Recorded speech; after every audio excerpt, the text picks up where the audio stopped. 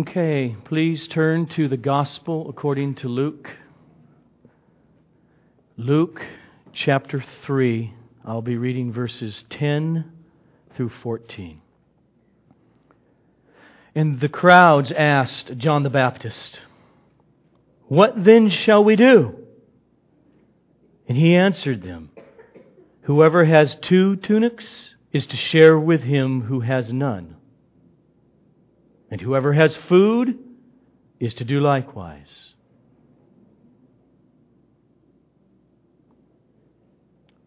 Tax collectors also came to be baptized. And they said to him, "Teacher, what shall we do?" And he said to them, "Collect no more than you are authorized to do." Soldiers also asked him, "And we? What shall we do?" And he said, "Do not extort money from anyone by threats or by false accusation, and be content with your wages." Father, I desperately ask the grace moving in me by your Spirit to unfold the text before us. May my lips speak the intended meaning that's there. May you help each of us hear the intended meaning in your holy word. And may you cause our hearts to love it to the glory of Jesus. Amen.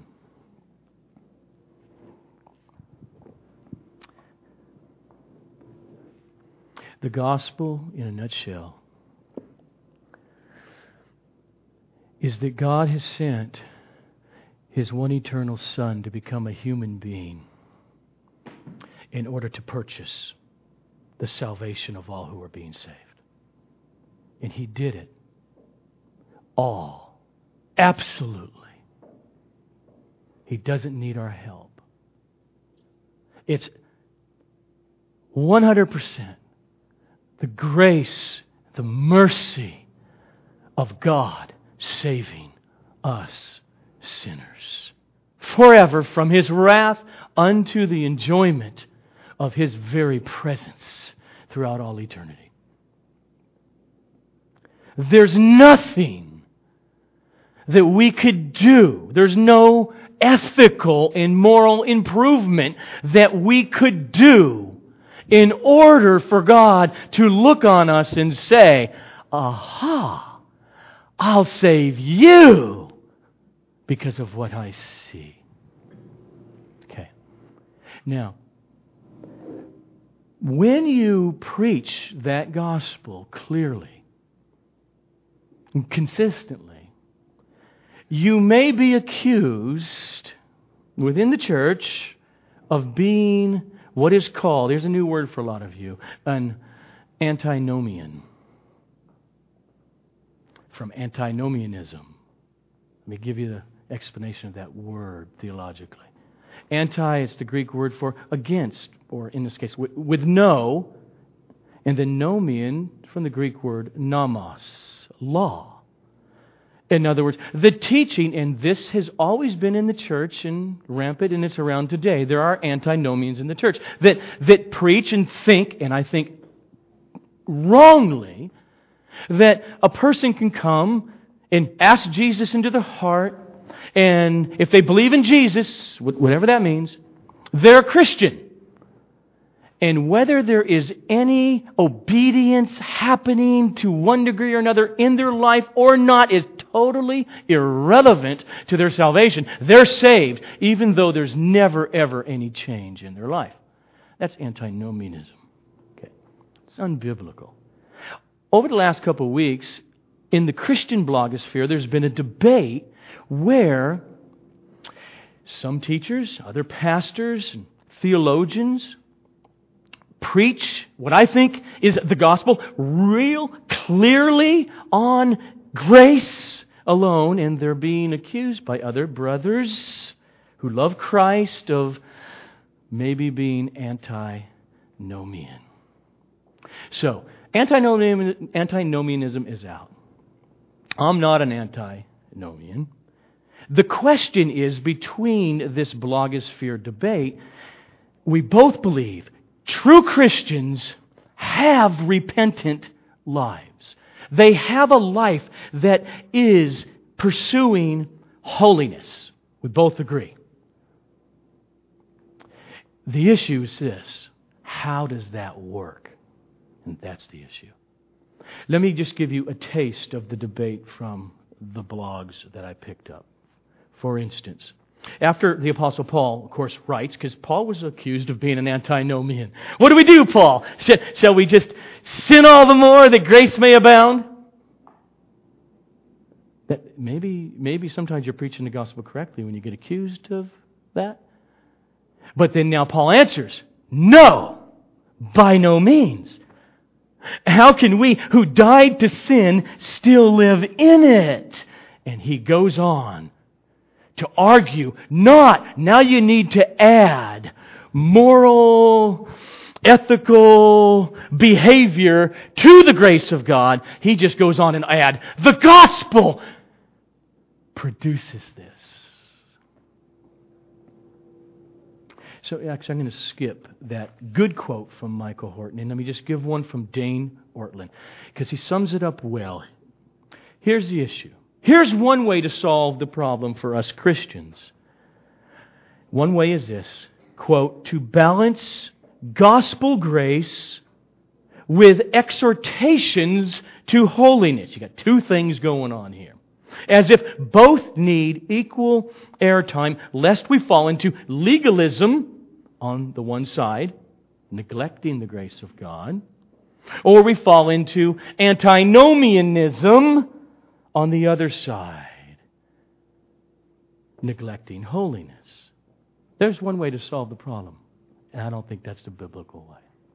He goes on, quote, the other way, which I believe is the right and biblical way, is to so startle this restraint-free culture with the gospel of free justification that the functional justifications of human approval, moral performance, sexual indulgence, or big bank accounts begin to lose their vice grip on human hearts, and their emptiness is exposed in all its fraudulence.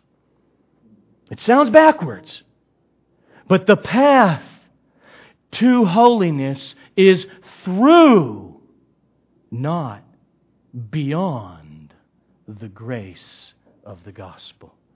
Because only undeserved grace can truly melt and transform the heart. Now, that issue leads us into our text this morning. Because John's gonna, if you're paying attention, will bring up these type of questions. What does that mean? How does that work? And so, if you're there again in Luke chapter 3, what we have seen over the previous couple weeks in verses 1 to 9 is that John the Baptist comes on the scene and he's preaching repentance, which for him at the core meant stop relying on anything you are or that you do.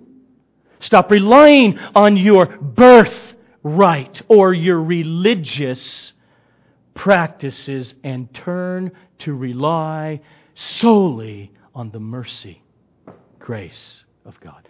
This, remember, was clear in verse 8 when John said to the crowd who came, bear fruits in keeping with repentance. And do not begin to say to yourselves, well, we have Abraham as our father.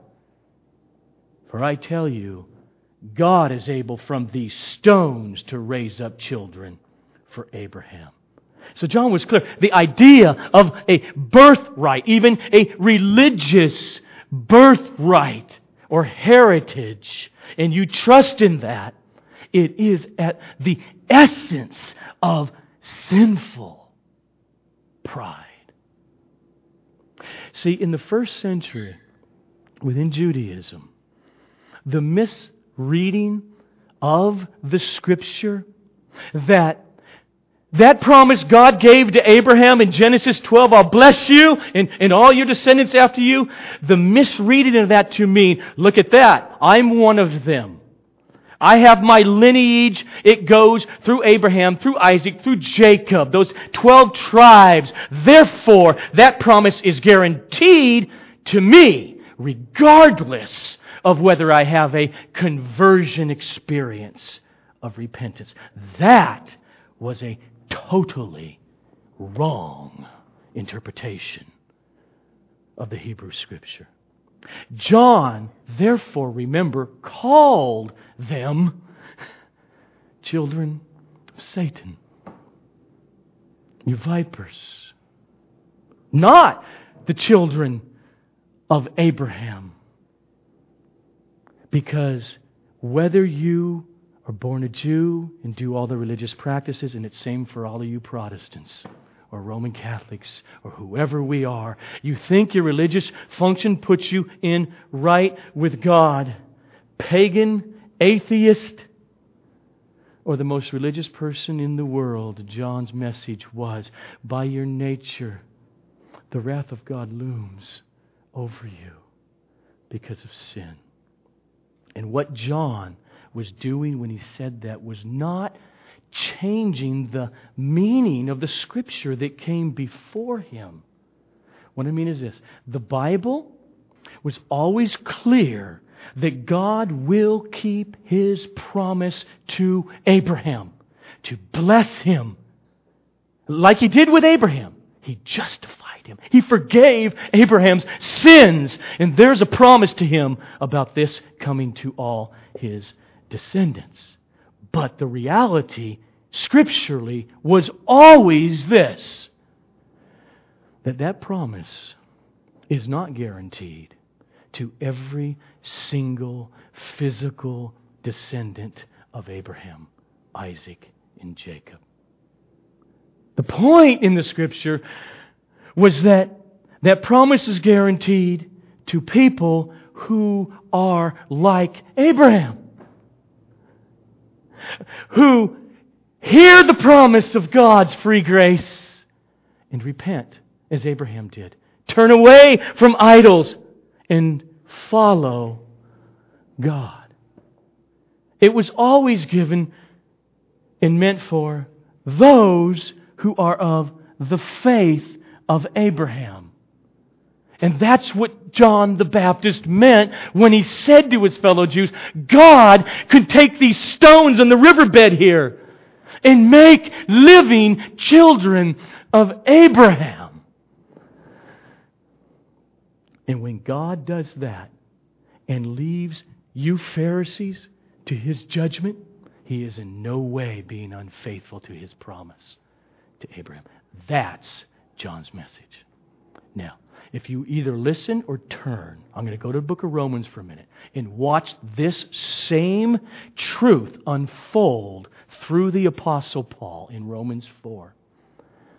Now, in Romans 4, starting with verse 11, Paul says that the reason that God promised a blessing to Abraham and justified, made Abraham right with Him, forgave him of his sins, and the reason God did that for Abraham before Abraham was given the sign of circumcision was, pick up with verse 11. The purpose was to make Abraham the father of all who believe without being circumcised. That means ceremonially, Jewishly circumcised. The Gentiles. So that righteousness would be counted to them, the Gentiles, who believe as well. And He did it in order to make Abraham also the father of the Jews. Now, watch. the father of the circumcised. Not all of them. Watch. Who are not merely circumcised or Jewish, but who also walk in the footsteps of the faith that our father Abraham had before he was given the sign of the Jewish covenant. And Paul continues in verse 16. That is why it depends on faith, in order that the promise may rest on grace and it may be guaranteed to all of Abraham's offspring. Not only to the adherent of the law, but also to the one who shares the faith of Abraham, who is the father of us all. As it is written, Abraham, I have made you the father of many nations. And so, John the Baptist comes and he says, out of these rocks, the rocks don't have any religious badges of kosher keeping, circumcision, feast keeping. I don't eat with dirty Gentiles. They don't have anything but deadness. And he says God can take that deadness of a rock and raise up offspring to Abraham.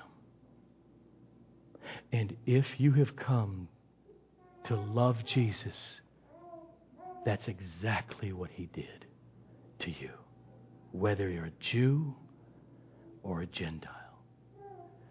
The Baptist point was to say, don't rely on anything that you can offer to God is the reason why you should receive this forgiveness of sins. Don't rely on moral improvement, your religious heritage, good deeds, church going. Nothing. And the great news of this is this. And here it is, the gospel.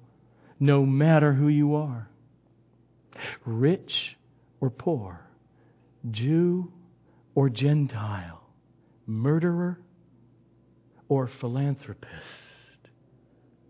forgiveness of sins is open to all. Here we go now, according to John, through the same road of repentance. This is where it gets sticky. This means that any person, no matter their background, if they turn away from trusting in their distinctives and they turn to trust in God's free offer of forgiveness of sins, bank on nothing but His mercy, then they can be saved from the wrath to come. It is by grace alone. And yet John the Baptist words it this way. Or Luke actually words this about his message. He came preaching a baptism of repentance for the forgiveness of sins. A repentance that leads to the forgiveness of sins. And that sounds like a condition. So, you can see why there may be, between real believers, debates on how does this thing work out. You sound antinomian. Yeah, but you sound like you're adding legalism to the gospel of grace. And we have always wrestled within the church with such tension. If someone were to ask me, according to John the Baptist, does that mean that I need to have real actions of repentance in my life in order to be saved? In order to have the forgiveness of sins? The answer to that question is not a simple yes or simple no, like I usually do. My answer is to ask a question or to make this statement. It depends on what you mean by the question. If you mean that these actions of repentance in my life are the primary means or the primary cause of my getting forgiveness, of my getting justified in Christ, of my being saved, then the answer is no. No, no, no, no, no. They are not that primary cause that gets somebody saved. But if you mean something like this, the cause of salvation is God's grace coming and planting within me a tree. Here's John's metaphor language with a tree. Planting within me a tree of faith. And therefore, if that tree is real, it's going to have to bear fruit of real saving faith. Because the flip side of faith is repentance. It's going to have to bear the fruit of repentance. Then yes, if that's not there in a person's life, something there that's real, they will not be saved in the end unless that tree ever does come about and bear fruit. That's why John says in verse 8, bear fruits of repentance. Now, here's a nice little ditty, but it's key. These actions that he's going to go into, and we're going to see, they are the fruit on the tree of salvation. They're not the root and the cause of the tree. Again, they're the fruit. They're not the root.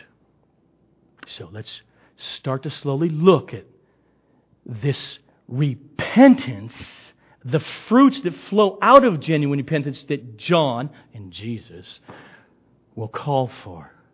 First is this from our text. True, genuine repentance, a turning from the direction, the thoughts that you're going. At the core, that repentance is in touch with the reality that it has nothing to offer. It doesn't come to God with gifts. Okay, is that good enough for me to be saved? It doesn't do that.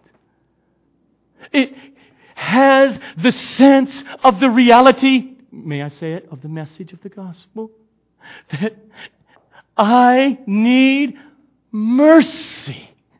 Absolutely. What I need is everything you're going to offer here, and none of it I deserve. John said to the crowd, this is all in the context of this repentance. You, and this is you and me, by nature, you brood of vipers, serpents, who warned you to flee from the wrath to come. Bear fruits in keeping with repentance. Well, okay, that at least tells me this, that true repentance cannot say and really mean from its heart, I'm not a viper. I don't really deserve perfect, holy, just wrath in hell forever. Not me. True repentance can't say that. Before genuine repentance comes, we all, as born into sin and dead to God, justify ourselves justify our actions. Basically good. Or, no, that's just, just family of origin issues. That's what that is. But those who come to genuine repentance have confessed, according to this text, their need to be saved from something they know they deserve. And in the text, it's the wrath of God, which is coming. True repentance does not pretend to come to God and to offer to Him some moral cleanup.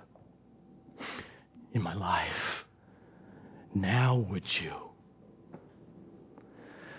John was really clear about the true need that we all have. And that is this.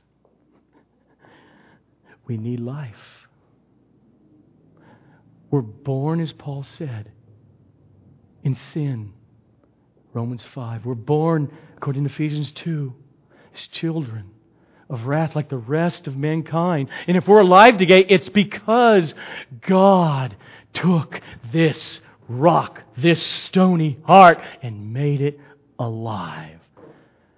God is able to raise up children of Abraham from these stones. And all John the Baptist is doing there is repeating the promise of the new covenant from Ezekiel chapter 36. Starting with verse 26, God said hundreds of years before this through Ezekiel, "And I will give you a new heart, and a new spirit I will put within you, and I will remove the heart of stone from your flesh and give you a heart of flesh, soft, pliable. And I, God, will put my Spirit within you." And this is where it gets controversial. Not in the Bible, but with us who read the Bible. "And I will cause you to walk in my statutes and be careful to obey my rules." So true repentance is the fruit of the Holy Spirit imparting a new heart that was dead and now is alive and loves the sweetness of who God is to him. It's the only reason David was different than Saul. God gave him a new heart. God places the Spirit in a person in the hearing of the gospel. It's called new birth. Why can't you see it? It's perfectly clear to me. Has that happened to you? It wasn't clear to you the day before. And then it was. And it tasted good. The Holy Spirit comes and He plants the tree of life, of new birth in our hearts. And trees bear fruit. Orange trees bear oranges.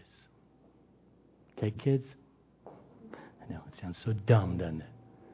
Apple trees bear apples. And children of Abraham trees bear the fruit of Abraham. He believed God. It's called faith. He turned from his idols and he went where God told him. He didn't do it perfectly. Thank God he didn't do it perfectly. Thank God we got a great man of faith as our father of faith and our example, who, like you, is left in sin until that day of the resurrection. But there's a tree At times you see a good harvest, and other times is there a little bit? And we're constantly left desperately dependent to beg for God's work of His Spirit in our life. So, John the Baptist, there he is, preaching this very sobering message, who warns you to flee from the wrath to come.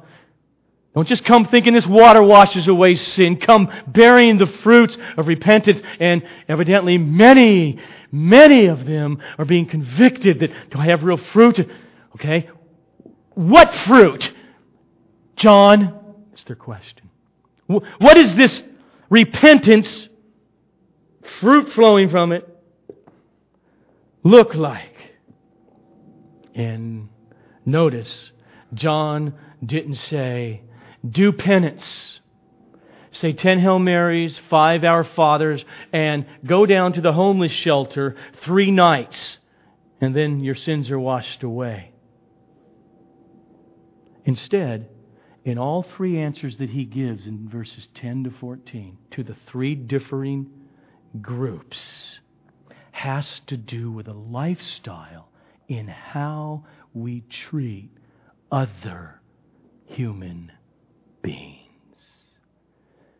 Particularly addressed to that competing God with God, our money and our possessions. Clothe and feed the needy when you have that extra to do that now. And do not in your businesses and the way you treat other people in the money realm extort or cheat or manipulate their money out of them to put into your pocket. That's, in this text, fruits of repentance. Now, when you really put those together, remember what we've seen over the last couple of weeks. Repentance is at its core vertical. It's a heart change in response to God. It's something has turned around vertically to God. And John says the fruits of that are shown horizontally in loving other people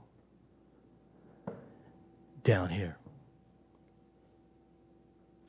Jesus summed this up this way. You shall love the Lord your God with all your heart, all your mind, all your soul, and all your strength. That's vertical. That's the first and the great commandment. And the second is like unto it. And you shall love your neighbor as yourself. Now, don't miss it. The second is the fruit of the first. The second is the fruit growing out of the process of this first worship, vertical repentance and love for God through Jesus Christ. It is drinking vertically of what you need and then overflowing with what He's given to you in any and every realm to other people who have need of it. The second commandment, love your neighbor as yourself, is the fruit, not the root. The root is the first commandment. And that's what John is saying. This is so central to biblical Christianity that the Apostle John starkly put it in 1 John chapter 4, verse 20. Verse 19 to begin with. A very short and profound sentence. You should love sentences. There's 2 parts of it. There are 2 clauses.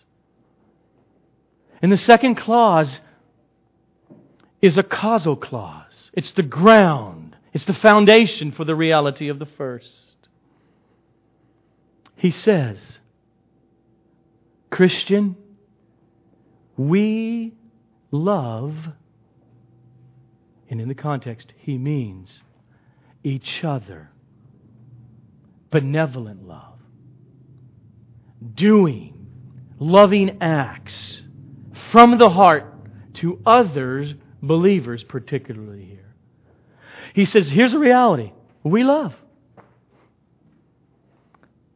Because He first loved us. John knows what he's doing. You just turn the logic around to saying, because God grabbed a hold of you while we were yet sinners and children of wrath and made us alive, He loved us. Therefore, we love our brothers. And if He's not clear enough with that one, two-clause sentence, He says in verse 20, He may make it clear. If anyone says, I love God, and in the context means, I'm a Christian, I love God, and yet hates his brother. It's real simple for John. He is a liar. Okay. So John the Baptist is going to give examples of the fruit. And as he does this, remember, he's showing a kind of lifestyle, not that you create, but you do foment.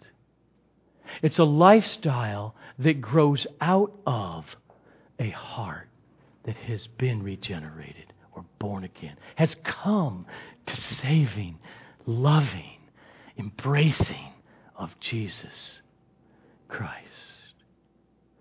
And for the way John's going to do this, you think about it, it's pretty much true whether you're living in Haiti or the most affluent country in the history of the world.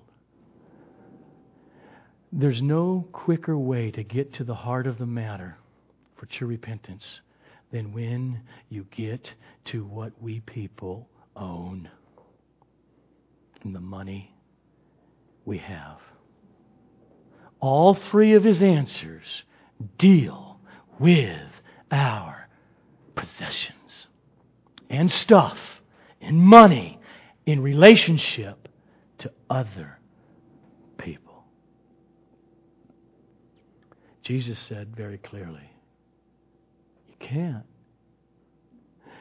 serve God. He means this vertical thing where I'm serving God and you can't serve money at the same time.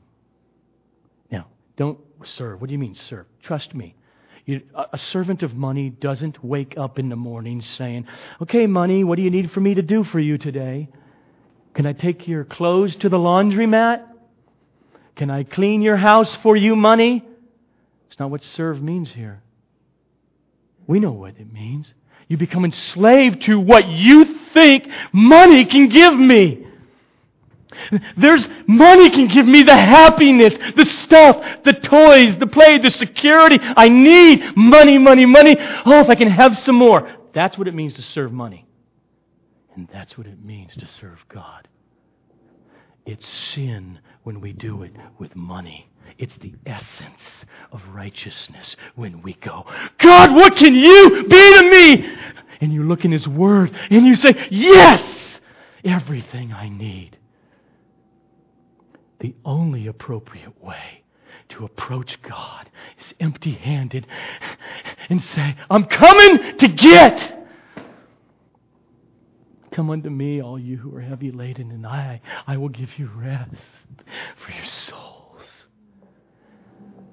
And that's why, in the battle of the Christian life, it is a battle between the love of money and stuff and things, and what all that stuff and things buy us, and we think the happiness it gives us. With, is God my God? Do I look to God? Now, as we go and look at verses 10 to 14, that was my introduction. So the sermon's really short now, okay? The rest, here comes the body. before we look at these, I want us to look at these and keep in mind what I'm going to read here. And that is this warning not to misinterpret what John is saying from the pen of Pastor Kent Hughes. Quote, "It is not uncommon for people who do not know Christ to perform elevated ethical deeds in an attempt to prove the authenticity of their Christianity. They may take up a just social cause, then present it as the evidence of their spiritual life. I am pro-life, therefore I am a Christian. I am an advocate for the poor. This proves my Christianity. The real danger comes with spiritual presumption stemming from exemplary ethical performance." That's why I've talked about fruit and root. Don't flip them. Now, he goes on. "However, it is also true that if you are truly regenerate and repentant, your faith will most surely affect how you treat others, especially those who are closest to you, your family, your business associates, your employees, and those in need. If there is no change in your personal ethics, no elevation of your concern and care for others, you may be self-deceived about your salvation." So, just hold that back there, okay? Let's go to verse 10 and verse 11. "And the crowds came, and they asked John the Baptist, 'What then shall we do?'" What actions are you talking about that are fruits of a heart that repents? "And he answered them, 'Whoever has 2 tunics is to give to him who has none. And whoever has food and someone else is hungry and they really don't have food, you're to do likewise." Now, tunics is this undergarment they wore under the coat. John is not preaching against ownership of stuff. He's not preaching communism, and nor is he preaching it's wrong to have more than one set of clothes. That's not his point. His point is when God has met your need in this area or that area, and you have more than enough in that area, and God providentially brings people in front of your path that they need that. He says repentance toward God gives that to them. Where God has met your need and you got plenty and abundance, give it. That's an example of the fruits of repentance. Verses 12 to 13. "Then tax collectors also came to be baptized and said to him, 'Teacher, what shall we tax collectors do?' And he said to them, 'Collect no more than you are authorized to.'" Okay. Need a little bit of history here. First century Roman Empire and the tax system. The way it worked was this. Rome, the government, would take bids, and therefore people. And in the land of Israel, in Judea and Galilee, there, it would be Jewish people trying to win the contracts to collect the taxes in this region or that region or this region or that region, okay? And the highest bidder would get the contract. Which means, as you go and collect the toll tax and a poll tax and an income tax and the differing taxes, and the way these guys were really good at taxing twice, the high bid meant that's how much, when you got the contract, you have to pay the Roman government for that area in that period of time. Everything else you can collect above and beyond that is in your pocket. And boy, oh boy, you can see how such a business is wide open to abuse. And it's why in the first century, the Jews, they hated their fellow Jews who were tax collectors and fell into or joyfully loved that business. But John, he did not tell the tax collectors, get out of that business. Rather, he does tell them, collect no more than you're authorized to. What it just clearly means is they cheated. That was the only way they can really, really become wealthy as a tax collector. Now, see, if you're going to take that business, you got to make a profit in any business or you don't stay in business. John's saying, treat these other human beings made in God's image as if you were in their shoes. So when you go to collect taxes, do unto others as you would have them do unto you. Be fair in your dealings with them. That's a sign. That's the fruit for a tax collector in the first century of genuine repentance. And the thing about that illustration that Luke gives us here with John, boy, does it go easily one-to-one correspondence with any person in business. Today, that lady has no idea what this job should cost. I think I could really ream them or her. Or I know what I'll bid here, but I know down the line, I'll be able to say, oh, you need that, and you need that. Oh, this is broken. I didn't know that, so I got to charge you more and more. It's the same kind of principle. Verse 14. Soldiers also asked him, and we, what shall we do? And he said to them, do not extort money from anyone by threats or by false accusation, and be content with your wages. So he lets us know here that true repentance will bear the fruit of not abusing power for your own personal gain. He doesn't tell the soldiers, stop that occupation of yours. And we know from Scripture that civil government is God's purpose, is His will. It's ordained by Him. And there's no such thing as a civil government operating without police or law enforcement. And it's essentially what they were. These soldiers probably, most commentators do think, were Jewish soldiers. He's just saying, be content. Which in their situation, in their context, was really difficult. It's hard because it was so easy to rationalize. All my other buddies, all my other fellow law enforcement soldiers, they're doing the same thing. We don't get paid that much. And they didn't. So it was just a given. You line your pockets at the expense of other people by threatening them. You don't want to go down to jail, do you? Or violence.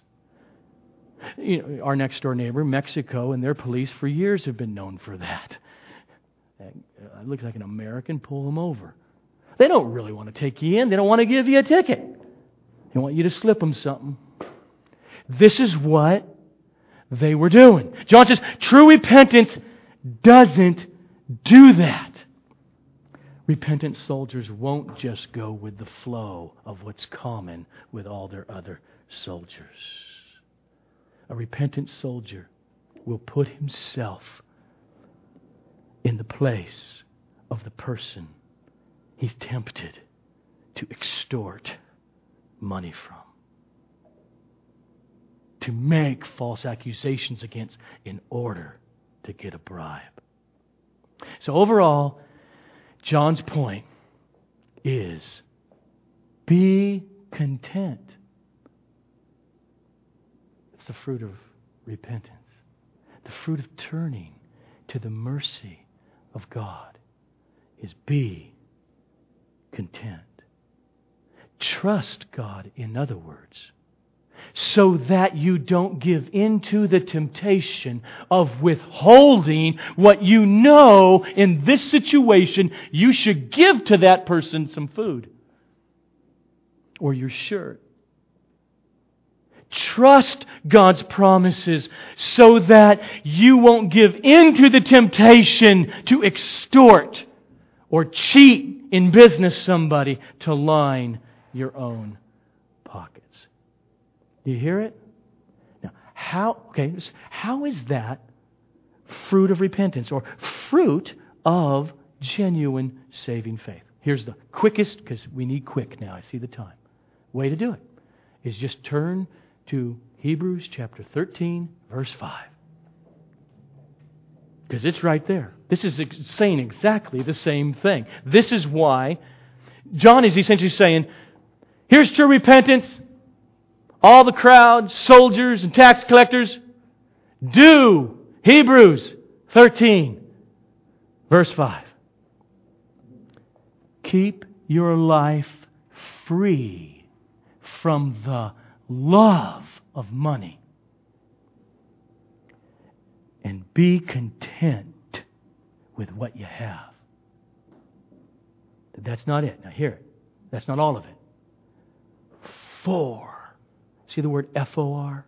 It means the reason you could do the first, you who have been made alive to Christ, you who have the tree of life and faith and repentance, the reason this is doable is because God has said, I will never leave you or forsake you. If you have faith, if you are trusting that Jesus and His work on the cross is the yes and the amen to all of God's promises, then you don't have to exploit other people to get their money and put it in your pocket. God has said He will never leave you or forsake you. Therefore, I got an extra shirt. We can give it. Therefore, we don't have to be dishonest in business. We can trust Him. That's John's point. Relying on God's mercy, hoping in His promises, changes how we handle our money and our possession, particularly in relationship to other people.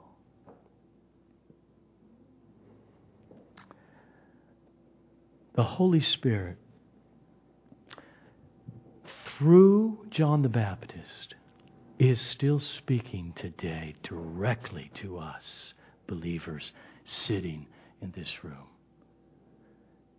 That the way we handle our money and our stuff in relation to other human beings who are made in God's image, the way we do business, all of that is this constant barometer, a measuring stick of the authenticity or the health of our walk with God.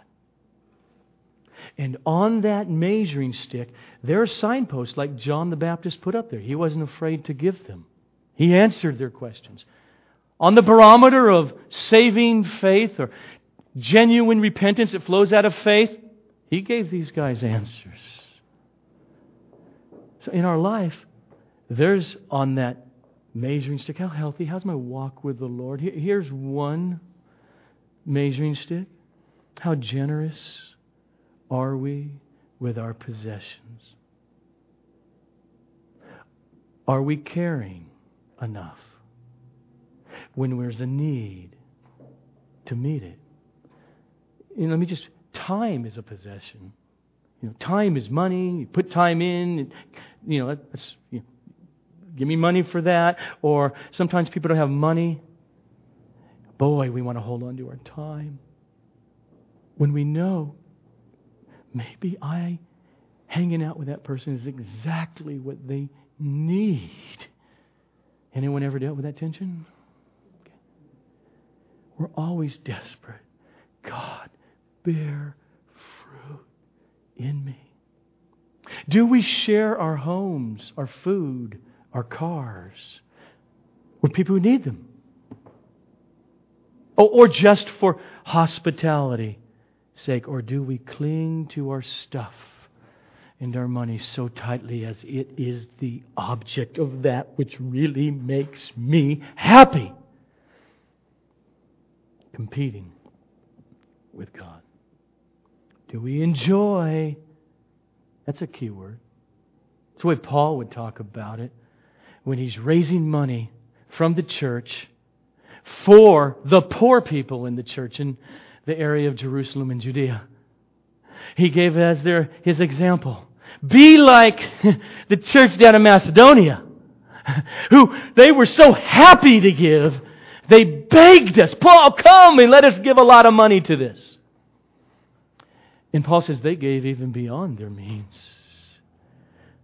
Do you enjoy giving to family, friends, people God brings across your path? And do we give joyfully and deliberately to the Lord of our money, stuff? Do we understand that 10% is not the goal? It's foundational. For a believer who has been rescued out of the wrath of God and come into the realization of His sovereign providence, and you wake up to the reality of, I wasn't born in Haiti or the Dominican Republic. Why was I born in America or some other affluent country? And you realize there's nothing that I have.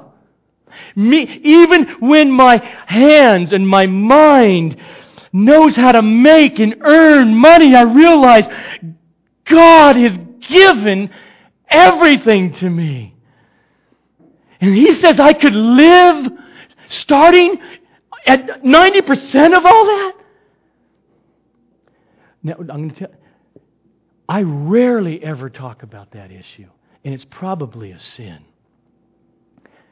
Because 30 years ago when I became a Christian, this issue of money was so manipulated by manipulating preachers that it makes people like me sin by avoiding it. But there's something that's so clear. It just seems to constantly be clear. That where your money is, that's where your heart is. In every area of life. I didn't come up with that saying. And when it comes to the issue of happily giving to the Lord, now, having said, I know there's I'm going to tell you something. I say it because I'm just so convinced of it from Scripture and from being a Christian for 30 years. It is a barometer of the spiritual health of a person. So much so, you can just flip it around. And go throughout American evangelicalism. You go to thousands of churches and somehow in your mind you can do a survey. You're not going to do a survey on anybody's giving.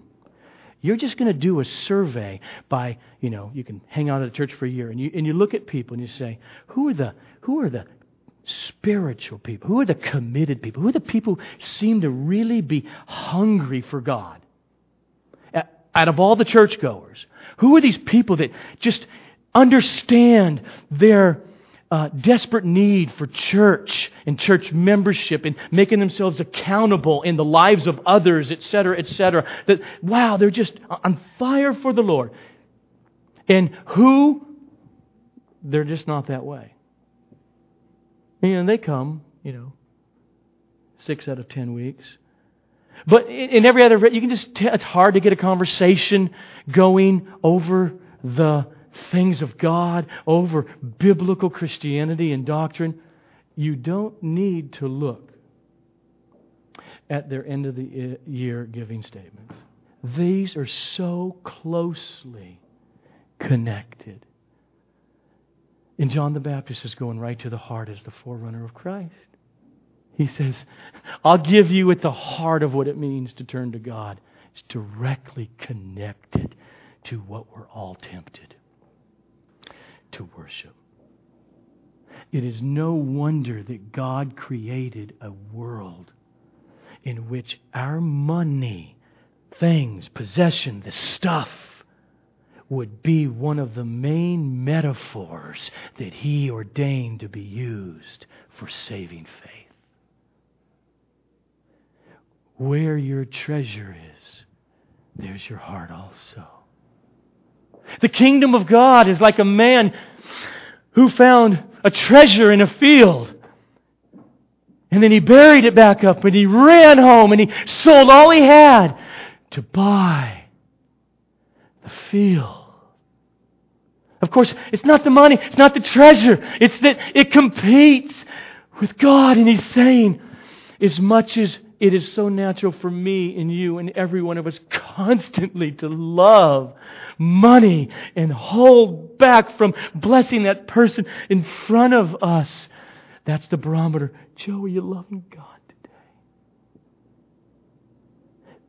Because where our love for money goes up, our love for God is being shown is going down.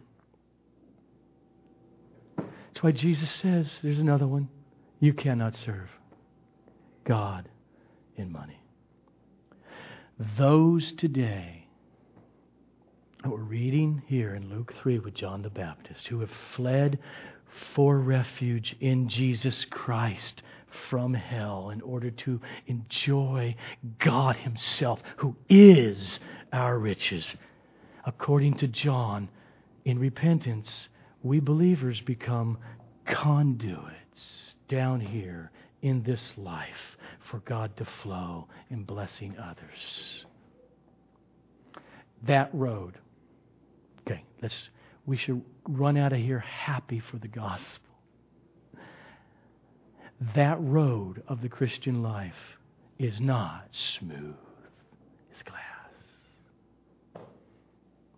It is a road, though, for the Christian life that is a Holy Spirit directed life of repentance, where we constantly are in need of repentance and faith and repentance. And it's why these spiritual disciplines of prayer and Bible reading and thinking and accountability to other believers and sharing and letting yourself be known and knowing and caring are so important in the life of us believers, because we constantly, I know I am bombarded from within of my sin of uncaring lovelessness, jealousy, hatred, harshness, constant repentance, and help from brothers and sisters is needed. But the message of John is that it's on that road that we are constantly experiencing the joy of forgiveness and the constant renewed sense. There's fruit. I could not do that. Yes! Christ in me, the hope of glory. Look at that. Faith As little as it is today, it's real. And therefore, I'm fully in. As we are preparing our hearts for communion, we will pass it out, we'll hold, we'll pray together. Keep this prayer from John Newton, the one who wrote Amazing Grace, How Sweet the Sound. Here's a prayer as we wrestle with what we're talking about this morning: sanctification, the life of a believer, the work of the Spirit in us. Here's the prayer I want to be in our minds as we're singing and preparing. He said, Dear God, I confess that I am not what I should be. I am not what I want to be. I am not what I will be one day. But can you say this? But by your grace, I know this. I am what I am. I am not what I once was. Has Christ done that to you? And we're going to partake of the bread. We're going to partake of the blood in great thankfulness, because He has borne our wrath and He has lived in perfect righteousness, which we could never do before Christ, and I promise you, you never will do this side of the resurrection. Let's pray. Lord, would you